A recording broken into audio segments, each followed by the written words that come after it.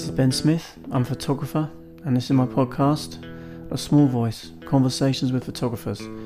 Thanks for listening.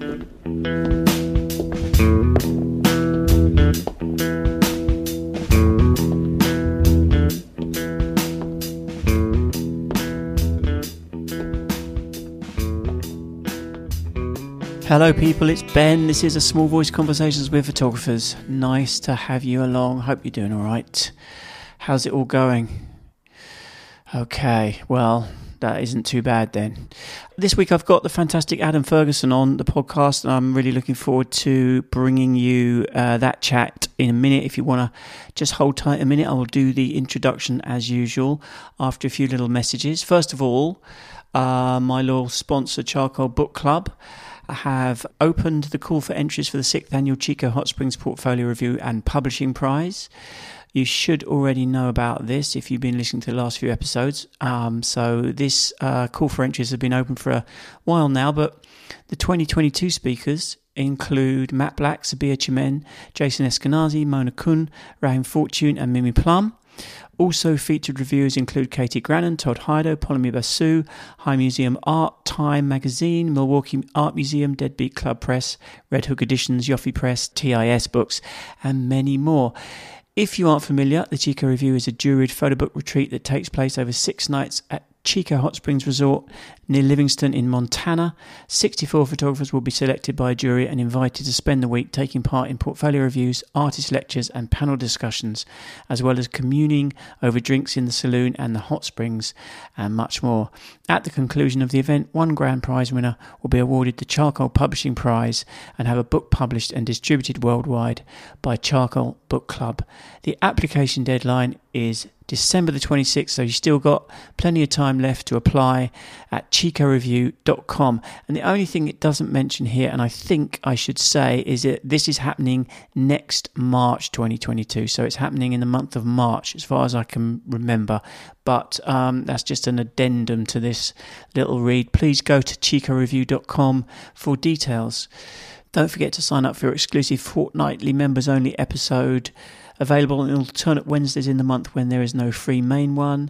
You can do that at pod.fan for £5 a month and get access to all sorts of fabulous exclusive content not available to non-members. You can also, at the same time, help with the production of this podcast financially, that is. So go to pod.fan if you feel like signing up, or, like if you are in need of a Christmas present, then maybe that would be a good one. £5 a month for a year or something from your loved one, or gift that to the photographer in your life if there's another one. I don't know what I'm talking about. Anyway, if you need a new website, tell me, I'll make you one with Squarespace. It will be cheap, it will be brilliant. You won't have to worry, everyone will win. Whew.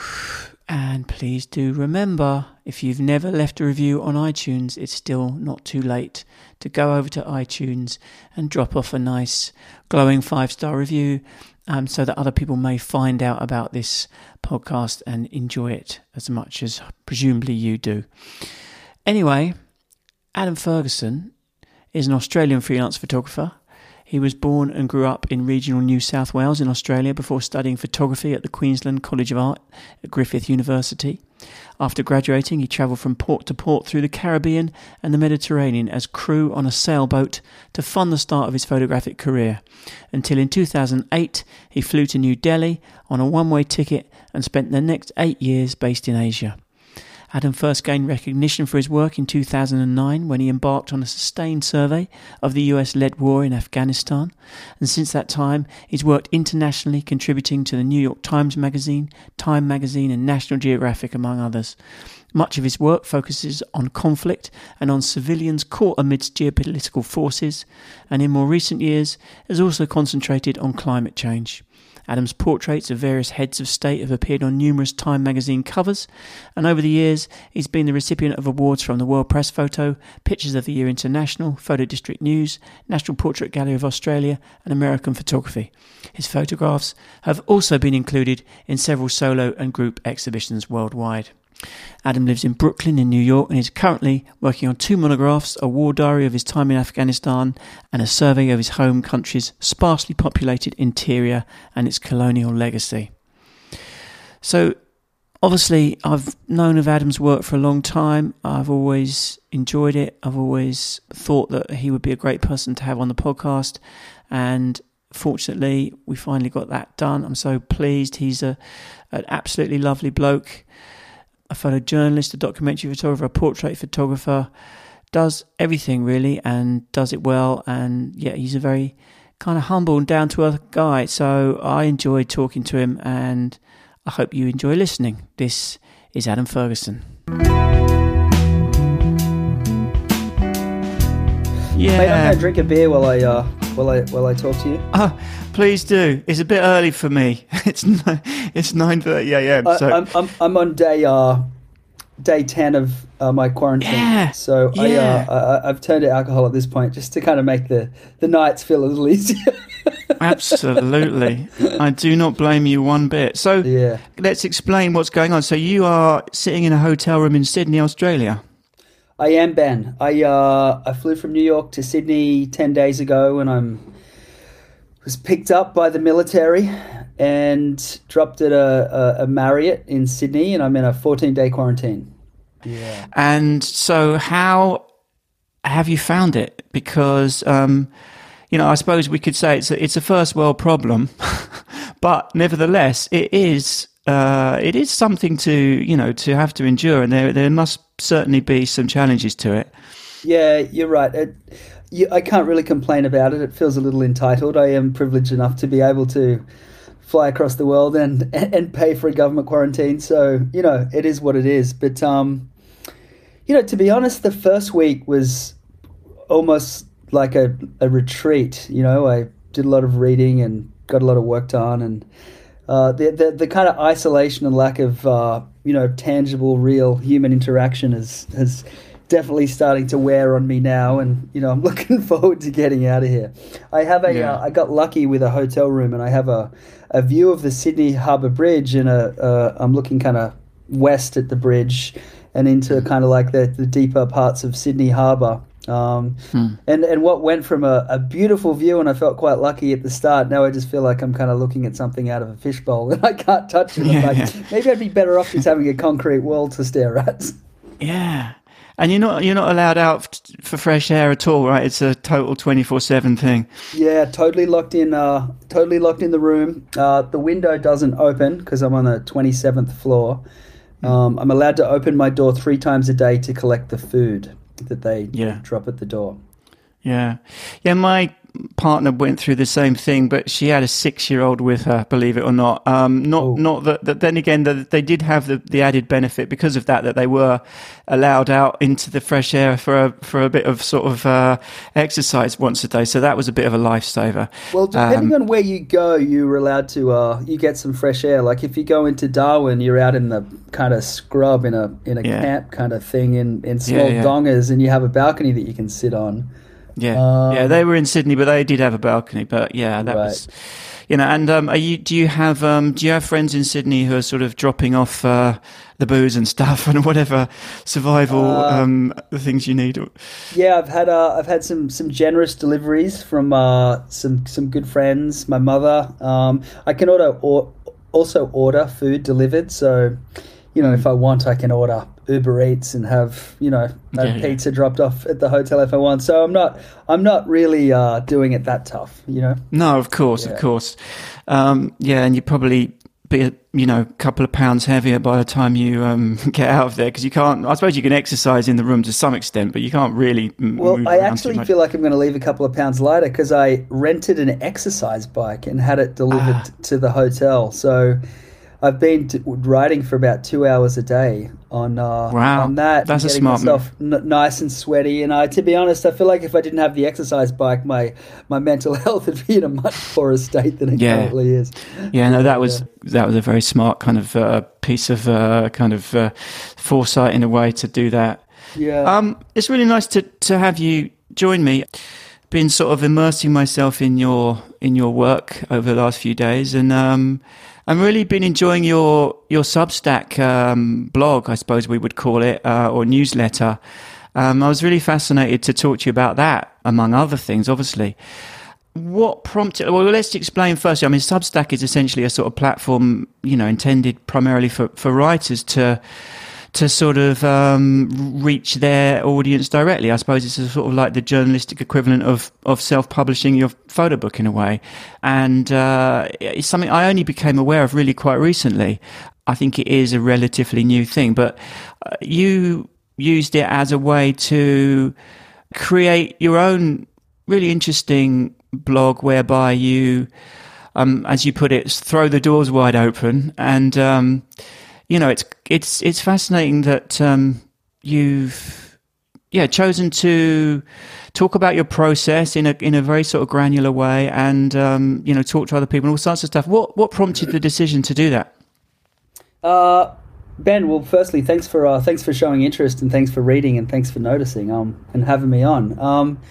I think the Substack came out of during the pandemic. I was doing one-on-one remote workshops. And I'd had a platform through a booking system through my website, and advertised it a small amount through Instagram, and it started to feel like that reach was very limited, and I'd spend an hour and a half, looking at someone's work and kind of talking through that. And I to be honest, I still do the occasional workshop online, but not as many as I was doing. But I think what happened was the reach just felt so limited. I started to wonder how I could take what I know and kind of offer it to a larger audience. And I think what happened is, I don't have any kind of formal teaching background, but the response I was getting from the students that I was working with was really kind of positive. And all of a sudden I went, well, maybe I'm not a teacher, but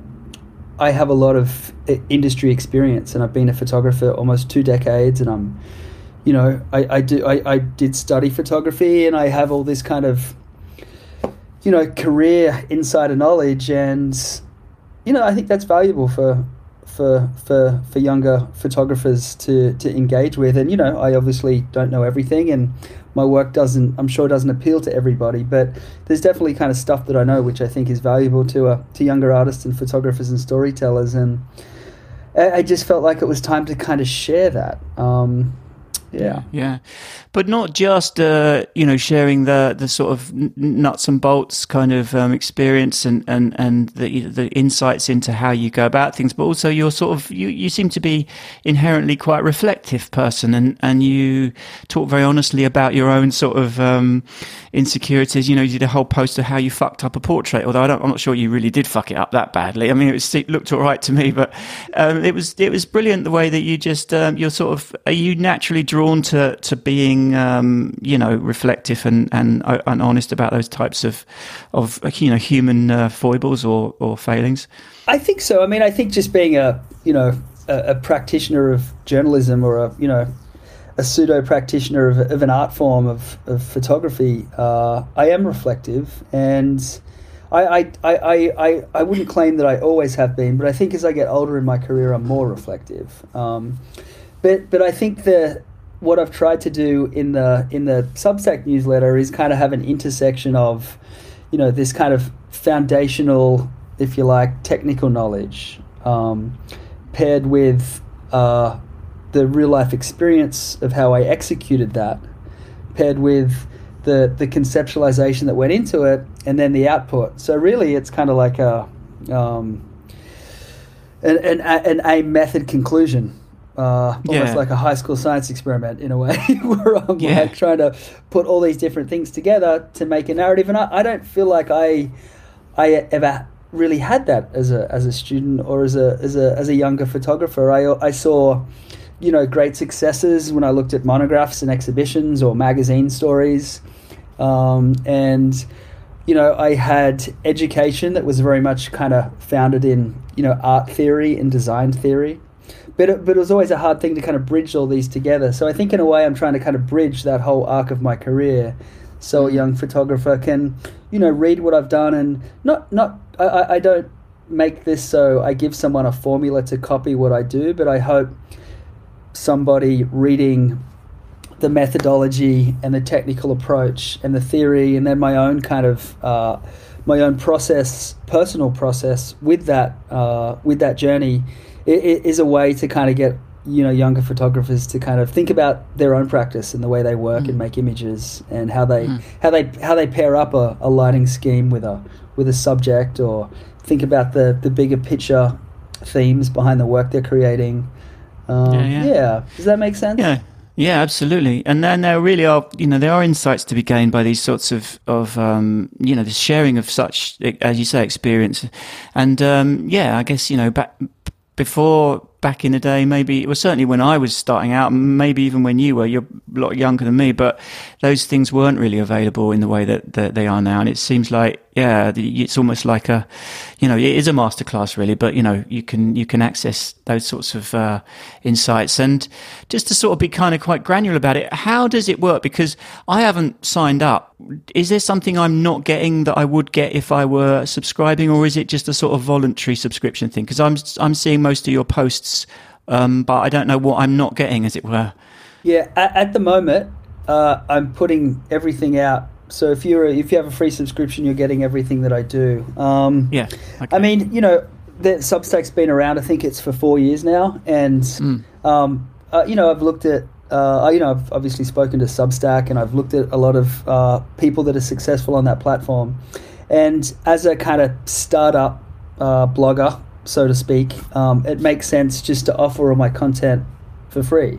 Yeah, of course. Yeah. So at some point, what I'll do is, and this is kind of, I guess, a business strategy that seems to have worked for everybody else that works like this. At some point, I will start putting stuff behind a paywall when I feel like I need to make it economically viable for my time. And then when that happens, people, I guess, are either forced to make a decision of we enjoy Adam's insights, so we want to support this work, and they pay for it, or they don't. And that's, I guess, will be a bit of an audience test when I hit that point. Yeah, it'd be really interesting experiment, really, because if you've got a relatively large audience, you've got 147,000 followers on Instagram. So, thinking about, well, even if 1% or 0.5% of those people signed up, then that suddenly, it's kind of like there's some income there. So it's a really interesting little sort of a kind of an experiment, I suppose. And you're a good writer. I like the way you present everything. As a photographer, we're not all writers, but I like the way you write. Thank you. It's been a experiment, this whole thing. I mean, I didn't totally know what it was going to be when I started it. I mean, as I mentioned before, it was like a way to just offer some form of informal education to a wider audience. But as you have, I'm sure, grasped from reading it, I keep changing directions. A few weeks ago, I kind of wrote really a piece of creative writing about the experience of meeting some Indigenous Australian women and spending time with them. And other weeks are much more technical. Some weeks I get a bit more conceptual. One week I wrote a love letter to photography. I think I've noticed a response to the work that is personal and vulnerable. So especially like the thing that I did yesterday, where I talked about failure. It might be a relatively established photographer, but that doesn't mean you don't doubt your work and have shoots that don't go as well as you would hope they do. And I think it's interesting to kind of just pull back the curtain a little bit like that. Yeah, no, definitely, because I think it's for people who are sort of just starting out, and they might think that by the time you get to your stage, everything's sort of seamless and all works out, and it doesn't always. It's always a battle. Yeah, and you share, things which seem to me invaluable insights, where you shared a long post about the process of editing a huge story, with your picture editor at Time Magazine, at Time, Andrew Katz. Andrew Katz, yeah, and you had it was a hell of an undertaking because you had a very large number of images to start with, but that was that's fascinating stuff. Anyway, we'll kind of maybe we'll sort of touch upon these things more as we go, and obviously I want to talk about why you are in a hotel room in Sydney, because you live in New York and you're obviously from Australia, but you haven't lived there for a while, but you're working on a project there, which I presume is why you're back. Yes, it is. I'm publishing a book actually with Loose Joints next year. So I was supposed to finish this body of work in Australia, which is really a reflection on the colonial legacy in the Australian bush, and it's something I've been tinkering away at for a few years. But this pandemic has made it difficult to travel between Australia and America. So I've been forced to kind of choose one at the moment, and this book project has pulled me back, and also some family reasons. I haven't seen my family for 18 months. I have a niece that I haven't met. So, it just felt like I needed to be on home soil for a while. Yeah. Well, so I'll be out here for the next year working on my book. Okay, so you're going to be there for a whole year? For a year, yeah. Right.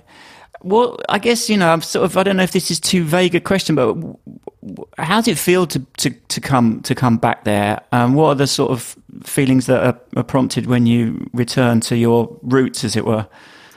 Yeah, Ben, I think there's a slight feeling of alienation, which is a little bit sad sometimes, because I've been an expatriate for 17 years, and while I have definitely travelled home more frequently in the latter years of that 17 years, I sometimes still feel like a little bit of a foreigner. I guess I have a perspective about my home country that I didn't have before, and I sometimes and I shouldn't maybe say this publicly, but sometimes I get back and the kind of parochial nature of Australian politics really kind of upsets me. But I think we all have problems with our own kind of national politics, so maybe that's not just a conflict that I have with Australia. No, absolutely, yeah. And I mean, you're talking about this project. I'd like to unpack it a bit more. You're sort of really focusing on the bush, the outback, I suppose, places which are quite remote. You spent your formative years in that sort of environment, I think, when you were very young, didn't you? When I was very young, yeah. I mean, I didn't grow up on a farm, but I was born in a regional town in Western New South Wales. My grandmother was from a sheep farm, sheep and wheat. So I feel like that was not necessarily, my direct experience growing up, but it was part of my kind of family history and, also like ingrained in my family mythology in a way. And I do have these very kind of strong impressionistic memories of being a kid and being in this like small country town where my parents grew up in Yeovil, New South Wales. And then I moved away from that when I was 12 and moved to the coast because my father took a job on the coast. So it's something that I feel like I need to unpack for myself. I should backtrack a little bit and tell you why I started shooting this project. And yeah, I had spent, I covered the war in Iraq. The war in Afghanistan. I started covering Iraq after 2010, after the US troop withdrawal. And I had worked on a plethora of other stories internationally all over the world. And I hit a point in my career where I started to feel a bit personally and creatively bankrupt, touring through, foreign cultures that I didn't have a lot of ownership over.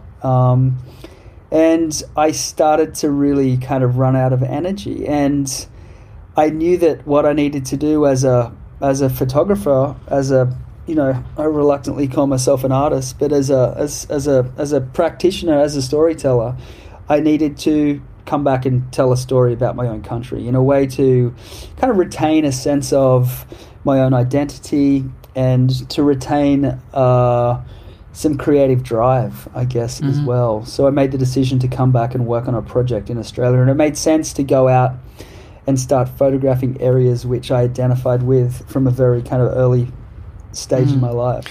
And did you have the sort of themes of the project in mind to start with, or did those sort of emerge and you just went out to sort of see what came up, as it were? I think it emerged and evolved over time. I started with just doing a few kind of road trips, and really not very fruitful road trips. But I was out trying to kind of photograph in regional communities in New South Wales. Then I went up to Queensland to the Bowen Basin, where there's a lot of coal mining, and I photographed up there, and I thought maybe my project would be about these kind of mining communities, and it just started to expand. And then I started engineering a few assignments which would kind of, pay the way and get me out there working. So I did like a big road trip for the New York Times. Then I did through the outback, and then I did a drought story in Queensland and New South Wales for Time magazine, and all that work started to sit together in a way. And as I started putting all that work together and kind of trying to construct a narrative out of it, I realized that it wasn't a specific story, but it was a much broader kind of reflection on the interior of Australia and the colonial legacy of Australia.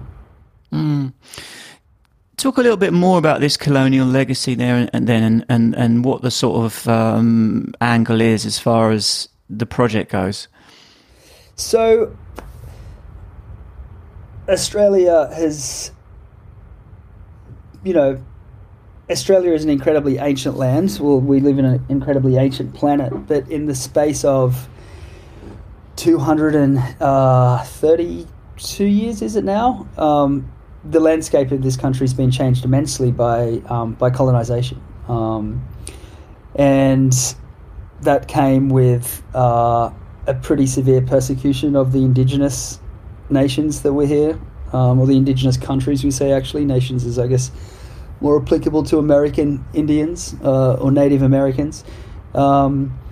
So it's a reflection on that, and I think I'm interested in reflecting on how this landscape has changed physically and culturally, because that is my history in a way. I am the product of Anglo settlers who have come to this country, and while my ancestors weren't direct colonizers, and they came a few generations after that, it's still very much kind of part of my history, and the ownership of that land in pastoralism is linked to my family history, and I feel like I need to understand that for myself. I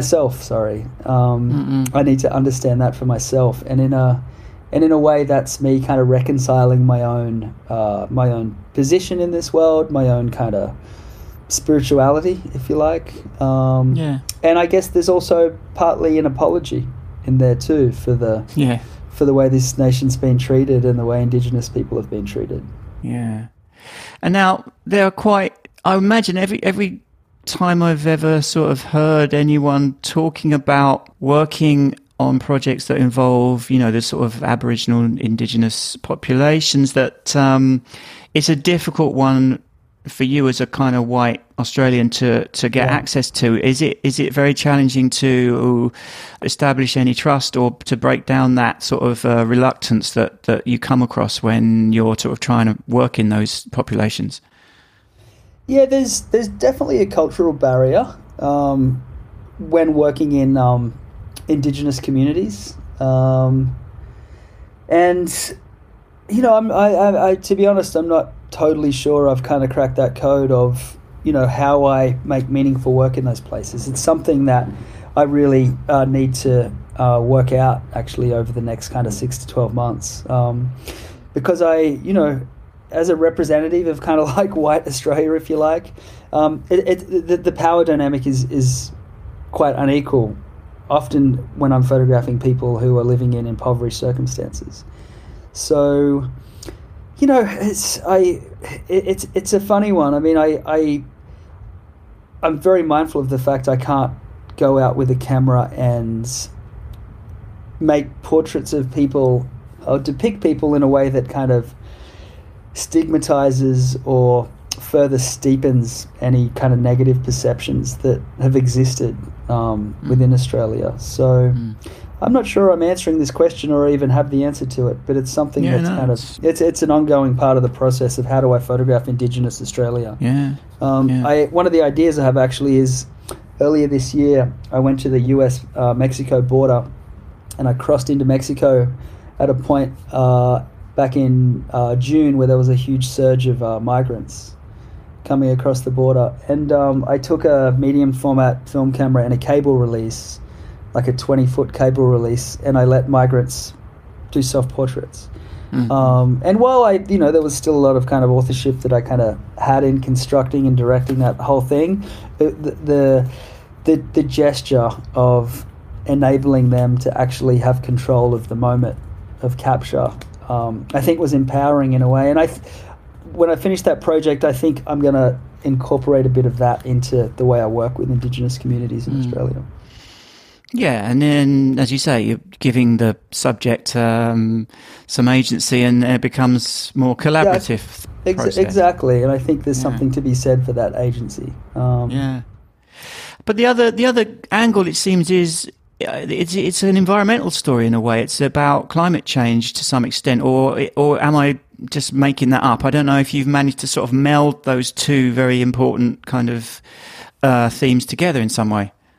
Yeah, it is a story about climate change, but funnily enough, that wasn't the total intention when I set out to make this work. The intentions were the one that I mentioned, earlier in this conversation. But climate change has become such a pressing and critical topic for us all to be discussing, and the places that I am photographing are impacted significantly by climate change. Doing this personal project, it's there's droughts, there's fires, there's a landscape that is being reshaped by climate change. So even though it was the intention to go out and kind of reflect on Australia as a nation, climate change is intrinsic to that. So I've ended up in this sphere of photographing climate change as well, and other people have tended to attach climate change to the project more than I have myself. Right. I mean, maybe it's partly because you did the project with about the it was more directly about that, but it was a thing for like you say, exactly magazine. I did one Time magazine cover story about drought specifically, and that kind of fed into it. And these terrible bushfires that have been going on in Australia and all that. I mean, it's a place it's almost like a litmus paper for the rest of the planet in a way, Australia, as far as those things are going, and it's Australia. I don't know why I think that I somehow have the idea that Australia would be sort of leading the way in some respect in terms of their sort of their action on environmental issues, but they're not. They're doing quite badly as far as other countries in relation. Yes, to other we're doing terribly. We're one of the largest exporters of coal. We also, the carbon footprint kind of per household is huge. No, we're doing very badly out here. Are you relatively pessimistic about the future as far as that goes? I'm incredibly pessimistic about it in terms of what hope we have for actually making any significant changes that will prevent catastrophe, basically. I mean, the future is, the science is scary. When you look at it, it's hard not to be kind of overwhelmed by it because the prognosis is it's dire. And regardless of our carbon emissions, just population growth on its own is how are we all going to live on this planet without capping population at some point? We haven't even got to that conversation yet. We're just focused on greenhouse gases right now. But what about just triaging the problems? Yeah, I know, that's right. Yeah, that's a very good point. I feel sad for the planet because we kind of we're destroying this thing that has given life to us. But I think humans are resourceful too, so we will overpopulate the planet and consume the resources, and this planet will turn into a hot, polluted place. But we will also probably develop the science to live like that, and also perhaps start to live in other parts of our solar system. So yeah, see what yeah, happens. Yeah, we'll see what happens. Science On that fiction note, films have a habit of coming true. yeah. Well, that's it. I always say, I've looked into this in great detail by watching a Matt Damon film, and I can say categorically that Mars is a shit planet for us to be living on. So this is the only one really that we can be happy on. Well, the middle of Australia is a little like Mars. right, yeah. Well, it'd be interesting. It'd be fascinating to sort of see how things progress with the project, and I guess Loose Joints have sort of, in a way, they've sort of said yes to work that hasn't even been shot yet. In a way, that's a great sort of sign of faith in you. I mean, obviously, you have actually got stuff that you've been working on, but it seems like a lot of it's going to be done, in the next 12 months, as you say. Yeah, I mean, there's a lot more. I've shot a lot more work than is in my kind of tight you've shown 20, 30 photo web edit, whatever it is. So, it came out of a conversation with Lewis and Sarah at Loose Joints, and they wanted to look back at everything that I've shot, and they did look back at everything. And when they looked back at everything, they felt like I have enough for a book. So they committed to the project, but I was actually like, I need to keep shooting. So I wasn't prepared to do the book out of what I've already shot. In my mind, I needed to make more work to get it to the point, to get the narrative to the point that I feel like would be significant and strong and really kind of encapsulates the story that I'm trying to tell. Yeah. So they have seen it. I'm just trying to make it better. Of course, yeah. Because once it's going to be published in a book forevermore, you want to make sure that you do justice to that. And exactly. Once you publish a book, that thing is there forever. So as long as the human race survives, at least. So yeah, of course, yeah. But there's also there's a kind of work ethic there, which I think is kind of characteristic of you, that you want to give it your all, really. Yeah. We've got to talk about Afghanistan. This is the place that you are kind of probably most closely associated with, and it's the story that you've been working on for so long. And I guess you and your cohort of colleagues who have all spent many weeks and months there, are reflecting on the place now, especially post withdrawal and the aftermath of that total shit show, I think is probably the technical term, as far as the way that was all handled. I'm wondering about what your thoughts are, generally speaking, as far as Afghanistan and whether you have any optimism for the future. Yeah, I mean, you're absolutely right.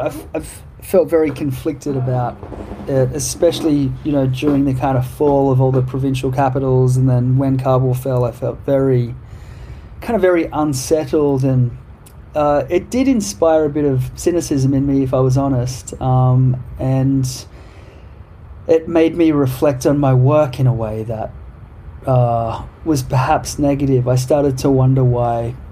What was the validity of all that work, and what was the validity of that international presence and invasion and that occupation for so long? It just felt hard to fathom that the amount of money got spent that it did, the billions of dollars, and here we were, No further down the road. No further down the road. At least the Russians left some good infrastructure, but I can't say that even happened out of this. Everybody just took the money and invested it in kind of villas in Dubai. I felt very deeply sad about the whole thing, and also very concerned about, the people in Afghanistan and a lot of friends that I made there over the years. I mean, not that it's totally positive, but the Taliban have been pretty moderate since they have come in, which, everyone was a bit unsure how that was going to to play out, and they've been incredibly moderate compared to a possible alternative. So in a way, I feel hopeful for the future of Afghanistan, given the way the Taliban have behaved since they got in there. I mean, obviously they have had a few crackdowns on female education, and people love to talk about these kind of key things because they're always kind of, in a way, things that kind of justified the occupation, But, Afghanistan needs to be an autonomous country, in a 20-year occupation, being fed kind of democracy and human rights out of the barrel of a gun didn't work for it. And I think ultimately it's a positive thing that the US and the, other and NATO countries left. And I think that country needs to work it out on its own, and I think it needs to have some form of homegrown governance, because pop-up governance was never going to work in that place, and it never has before. Yeah, I'm wondering if whether it seemed even from the early days of you being there that it was inevitable that this wouldn't actually work, this plan to sort of go in and fix the place, Did it seem inevitable in a way that it would end up this way?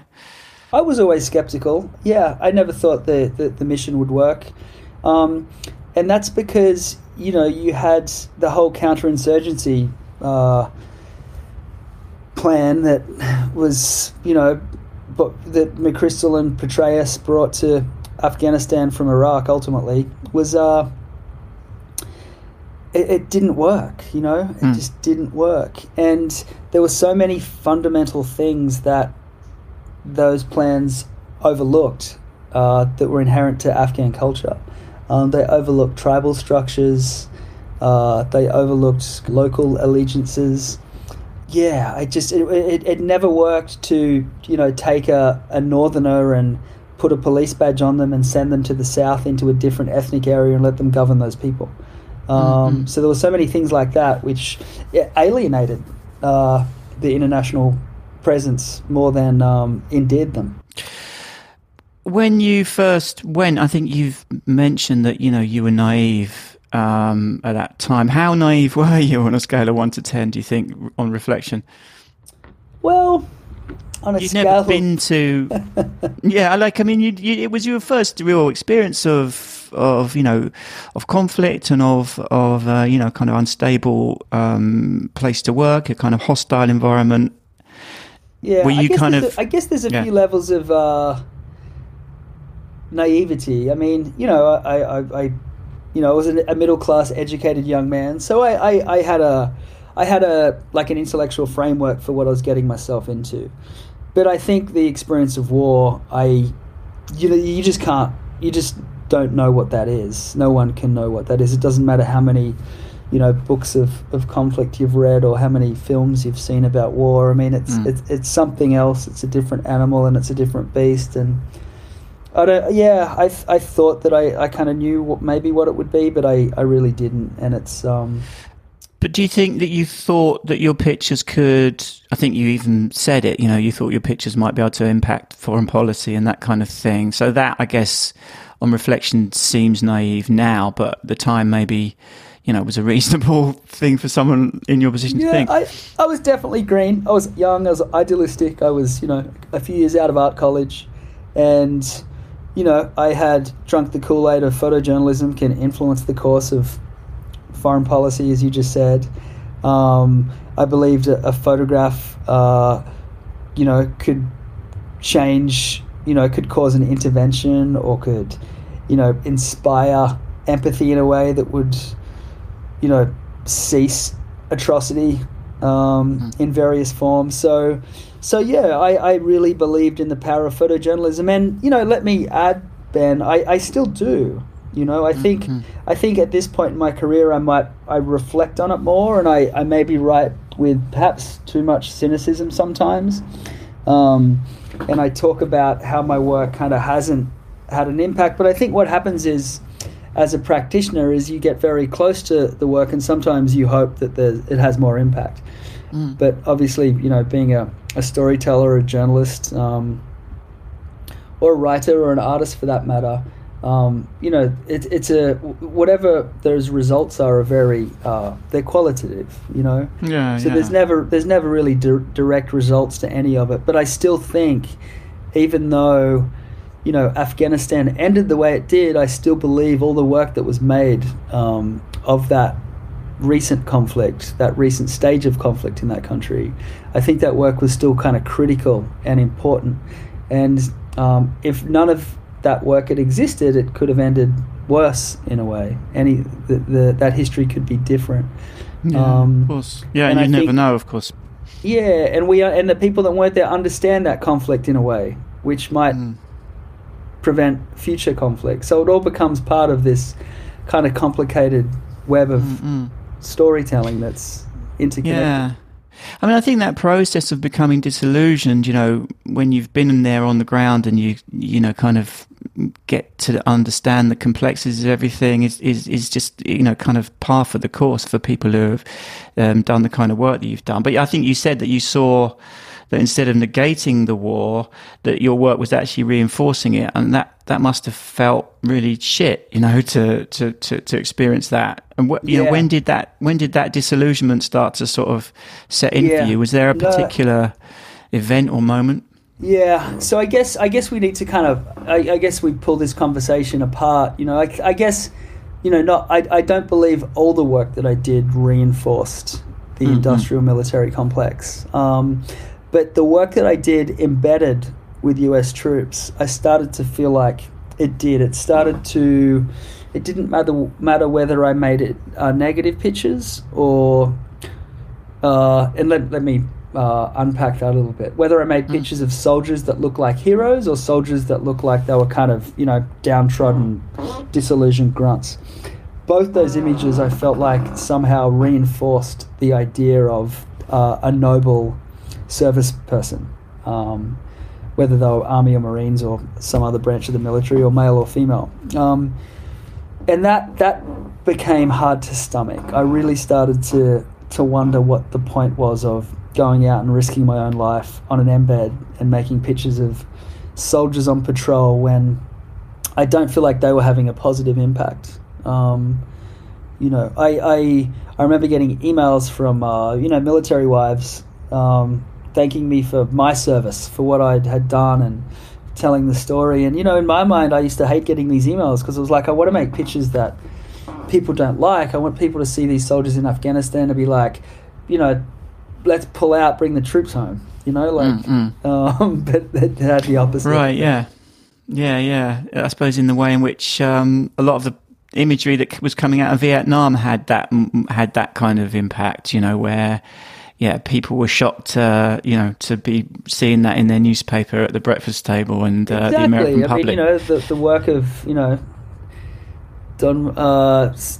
Philip Jones Griffiths or Tim Page or David Burnett, that's the kind of work in a way that inspired me to be a photographer and somehow kind of communicate socially in a way which changed the course of political decisions for the better. But it felt really hard to see that in the work that I was doing in Afghanistan. Yeah, I mean, it seems like perhaps in part of the process of that disillusionment that we were talking about is that you've kind of, it feels like you shift the emphasis very much towards portraiture at some point in your career, and you've done a lot of portraits. And I'm wondering was that a deliberate attempt, I suppose, to kind of address some of that disillusionment and that kind of ambiguity that you feel with shooting the sort of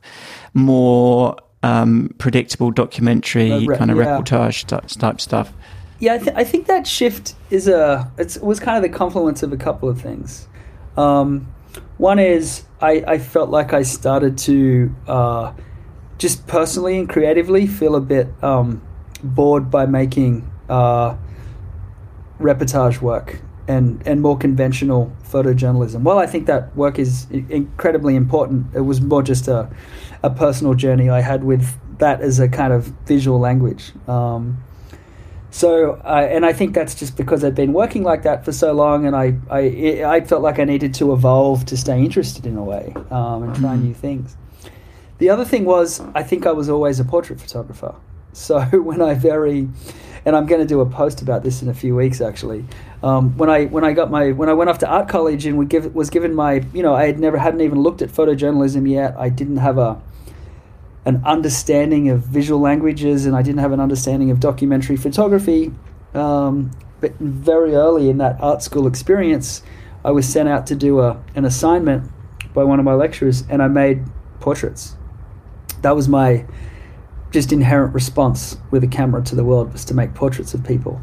So I think at some point in my career, obviously after I'd done that assignment, I become kind of learned in documentary photography, and then I went out to work professionally, and I kind of spent a decade working as a photojournalist. And at some point I just kind of reverted back to what was my inherent response to the world with a camera, and that was making portraits.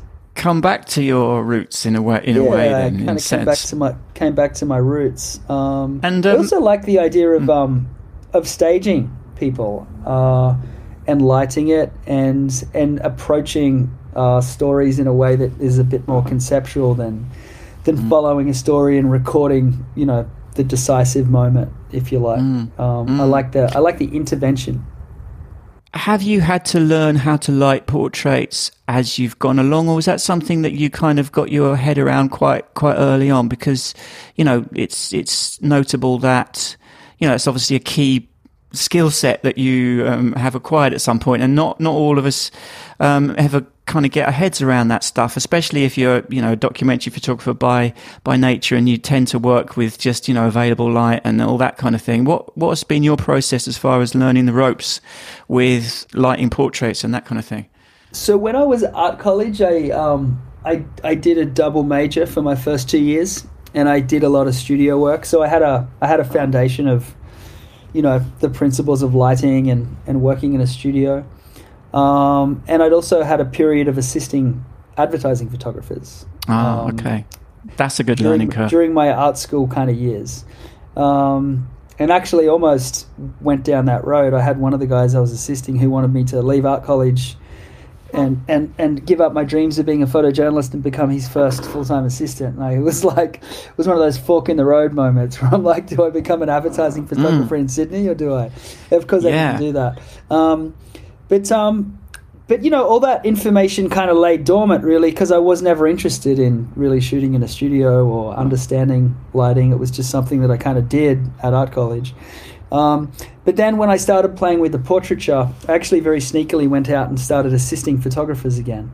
Advertising photographers and portrait photographers, just to kind of refresh in a way and just develop that kind of, just to develop my studio language, because it is a language, like knowing what all the modifiers are and knowing how light kind of works, and what light shaping tools do to light. So you were really prepared to sort of embrace that kind of beginner mindset all over again, which is I think is a laudable thing. I really was. I was like a mid-career established photojournalist, and all of a sudden I was like, kicking it with assistants on sets. And those Brilliant. Assistants taught me so much, and I only did a few, but it was enough to kind of to teach. But I learned something every time I get on a set too. Every time I light something, I learn something about lighting. Yeah. Well, let's take a couple of examples and sort of look at them a little bit. The one I wanted to talk about was the Afghans that you did a series of portraits on, and you had a particular approach, which I think was very interesting, and you shot at night in the dark. And I was wondering if you could sort of walk us through, those decisions and why you made them. It was wasn't just about lighting and technique. It was about creating a certain response from the subject. Yeah, exactly. I mean, and I think that's always the case. It's never really about the lighting or a trick, It's always about, what is the image I want to create? What's the story I want to tell? And how do I do a trick which, results in that story? So with the Afghans, and this came out of obviously a sense of disillusion of doing embedded work with the military in Afghanistan, like we were chatting about earlier. And I wanted to make a story which reflected on the civilian population and the plight of people in Afghanistan. And I thought a lot about how to do that, and obviously there'd been a plethora of images already made in Afghanistan. And I thought driving around at night and finding people and photographing them in the dark and like kind of catching them, so to speak, freezing people kind of unaware with a flashlight would be an interesting way to kind of to show Afghans kind of suspended in this kind of dark space. And to me, that could be a metaphor for the war, but also an insight into the individuals kind of caught in this, big geopolitical conflict. Mm-hmm. So that was the idea, and and it was a very simple lighting setup, but it was a simple lighting setup that reinforced this idea of freezing someone at night, catching someone in this dark space. And I didn't have a proper lighting assistant. My translator would hold a small Canon speed light, and we generally speak to people in the dark, and often I couldn't see their expressions. I would just be kind of like lining them up in the frame, and the speed light would go off, and I would just kind of shoot these people. But it ended up, in a way, it's kind of like a happy accident. I couldn't control every moment because I couldn't see their expression, but that was part of the process which made it successful, and why everybody ended up looking quite kind of natural and suspended and kind of just like gazing unaware in a direction was because of that process, because of that technical process. Yeah, and it really worked. And then the other thing you've become quite sort of expert at is the challenge of doing portraits where you can't identify where the people that you're photographing can't be identified for reasons of obviously their personal protection, and you've kind of almost become the sort of the expert at that. But I wanted to talk about the bombs they carried. This project you did about these young girls who in Nigeria had been essentially kidnapped and co-opted by Boko Haram to become suicide bombers, and you won a World Press for that. Was it the whole set, or was it just a single image that you won the World Press for?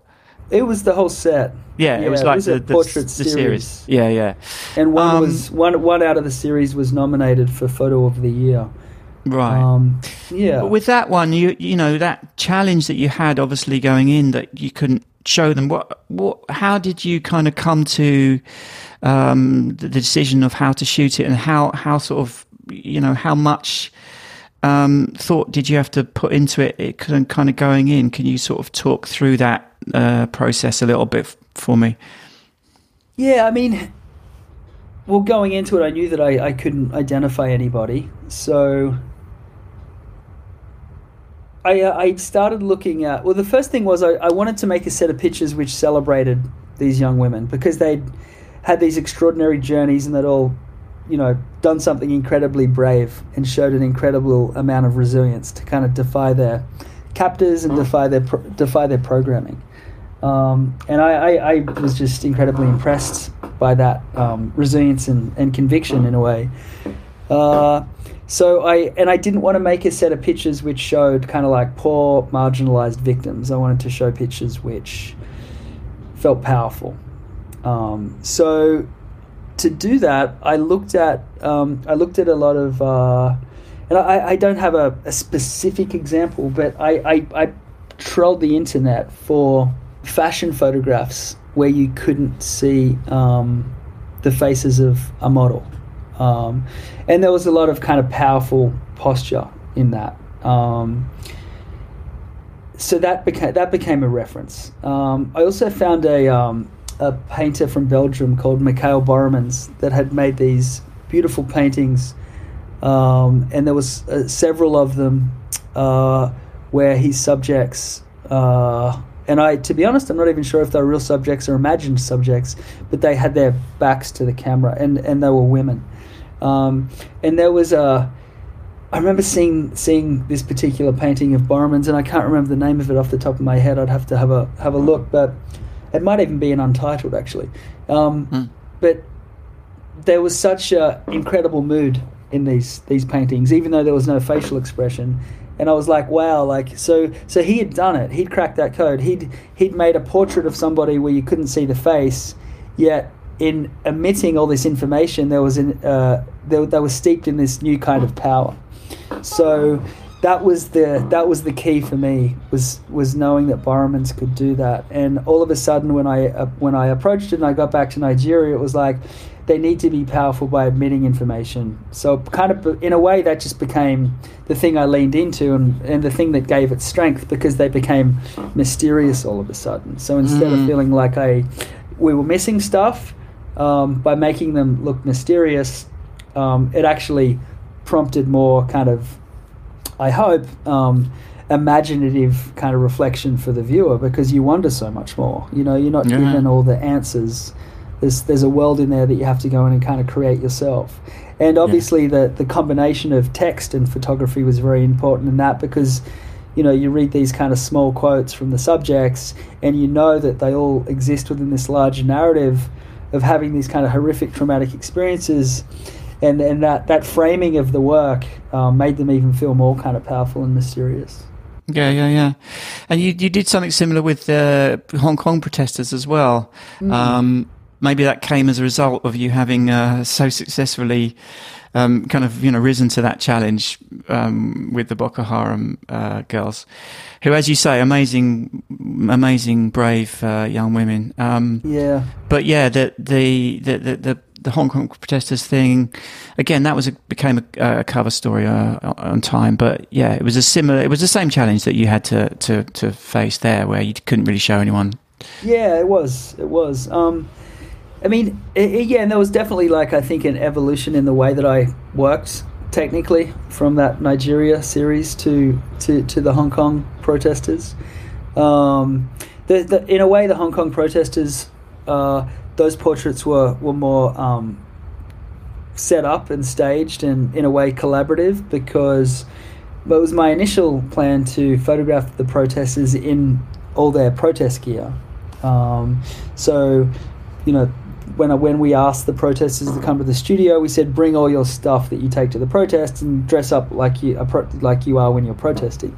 Right. And I started photographing people, and all of a sudden I just had these kind of, like, you know, gladiators covered in helmets and, you know, plastic shields on their arms and all this kind of stuff, and you couldn't connect to them. You know, there was no kind of way in. I could have put a mannequin in the studio and covered it in gas masks and black clothes, and, you know, so it was hard to really get to the humanity in the protesters. So, you know, I think after I photographed the first couple, I realized that I actually had to strip all their protest gear off them and then slowly build it back up, which, you know, really required trust from the protesters, because they were very nervous about that, about revealing themselves and being identified. But I managed to convince the ones that I photographed, and they would just show me what they had, and then we would just perhaps use one element of what they had.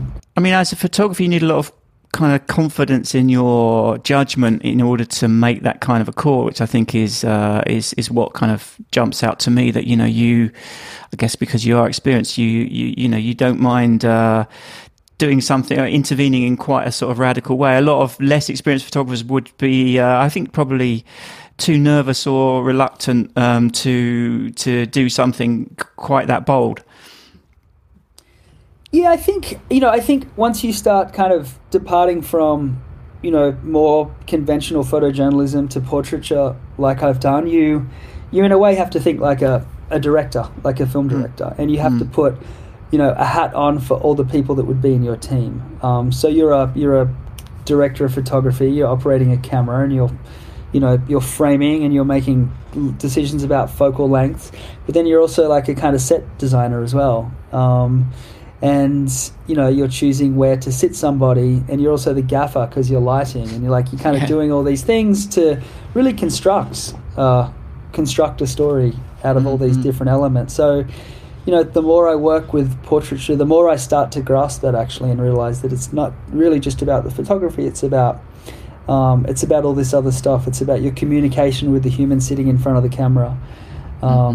It's about your ability to conceptualize the light and how the quality of that light serves the story that you're telling. And then, choosing the camera technology that also serves that story. And addressing a wardrobe or a background, and kind of, it's a very simple, minimal set most of the time compared to a film production, of course, but, you have to be conscious of it and still make decisions about that set and what you're constructing and where to sit that subject or person. Yeah. I wanted to ask you about one other thing that you did, a story about some veterans with PTSD who were on an ayahuasca retreat. That was fascinating to me, and I saw that on your Substack thing.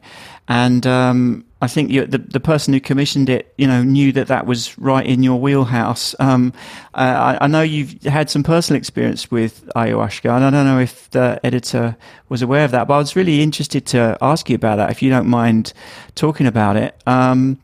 Well, how did that come to be that you had your own experience with it? Because I know there's a sort of the PTSD angle, which is what these vets were trying to deal with, comes into play to some extent.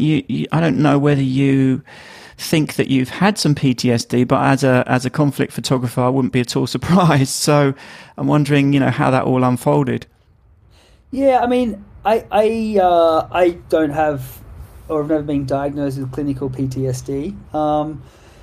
But that doesn't mean, I'm not. I don't wish to overindulge in this because I feel like my mental health is in a very good place. But traumatic experiences are hard to swallow. And this is one of the things that I never really grasped as a kind of a young naive photographer, like ambitiously running off to war. Like, once you have put yourself in a very kind of dark situation and you've seen acts of war, I mean, you have to live with that. That stuff sits heavy inside you, and it's with you forever in a way, and you have to kind of process those experiences. And I definitely have I do have a lot of colleagues that I think have struggled to process those experiences, and for periods of my career I have as well. But that would be normal, in my opinion. It would not be normal if you saw horrific things and they didn't affect you. I mean,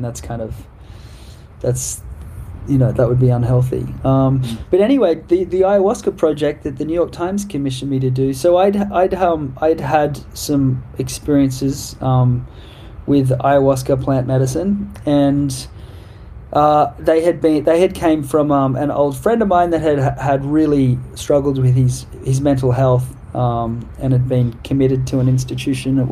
Committed to hospital at one point, and he had, kind of healed himself with kind of psychedelic treatment, if you like.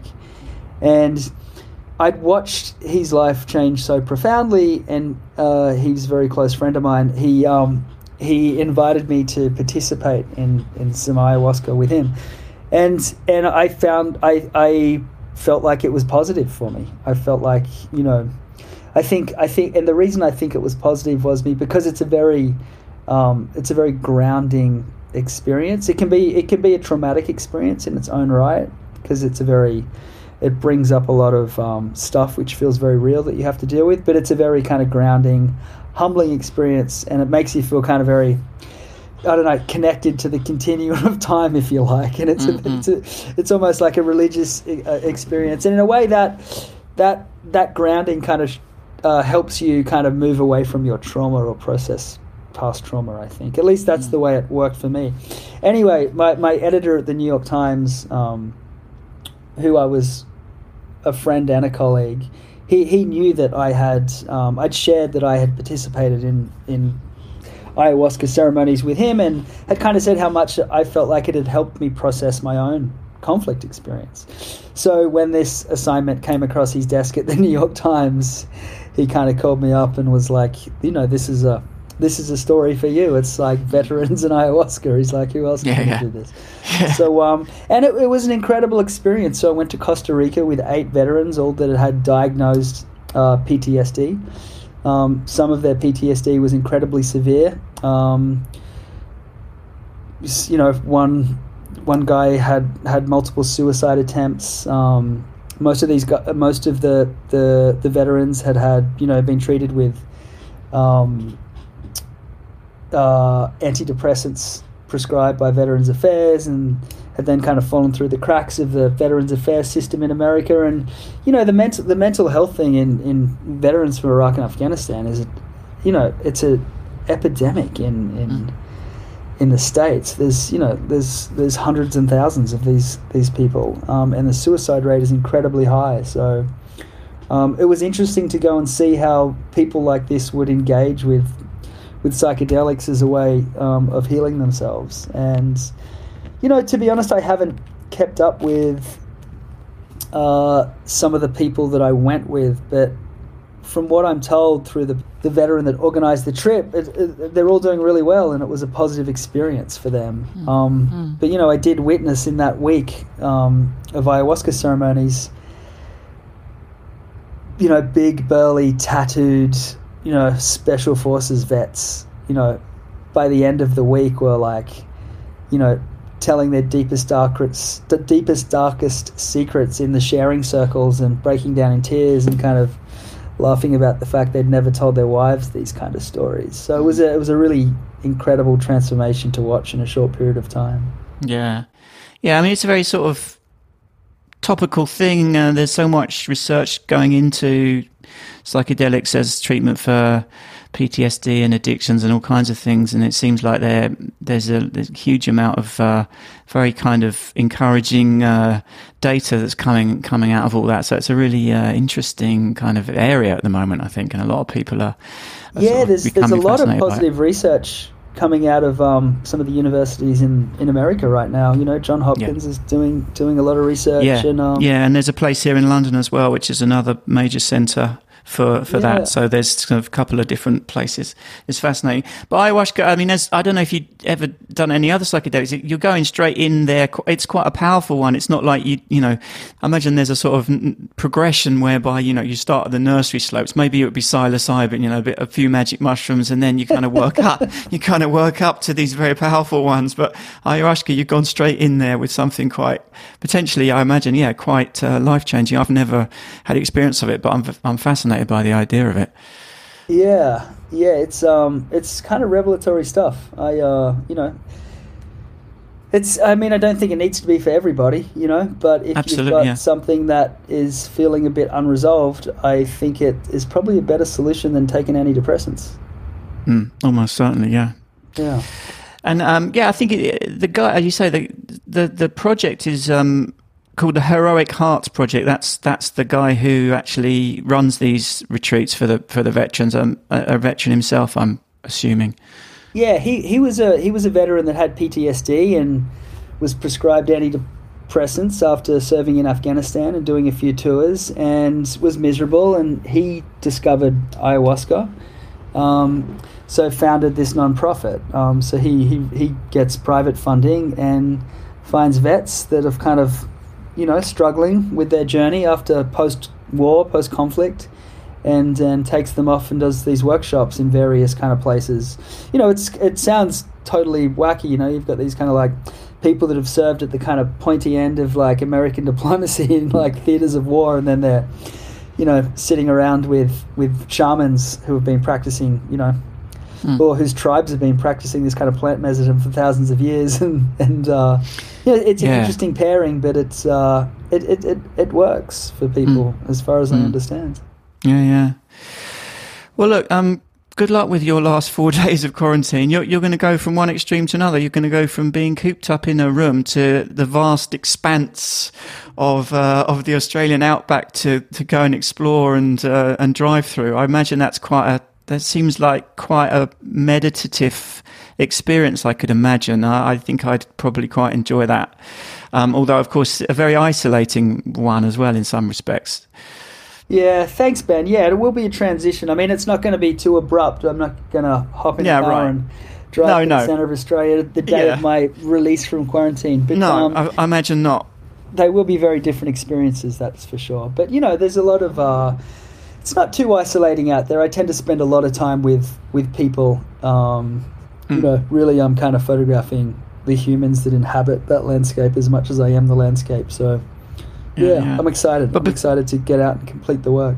Before all that, you've got a new niece to meet. Is that what you said at the beginning? A new addition? Yeah. I have a 1-year-old, a niece that will be one a few days after my quarantine release. So excited to meet a new family member. Yeah. Settle back into Sydney a bit, and then I'll pack the 4-wheel drive and hit the road. Nice time of year to be there as well, where we're starting to the onset of winter is looming large here, and you're the opposite. So yeah. Well, I timed my exit from New York City perfectly. The weather changed, and we had a cold weekend, and I got on a plane. Yeah, perfect. Thanks for chatting to me, Adam. It's been great. Ben, thanks for having me on. It was great to chat.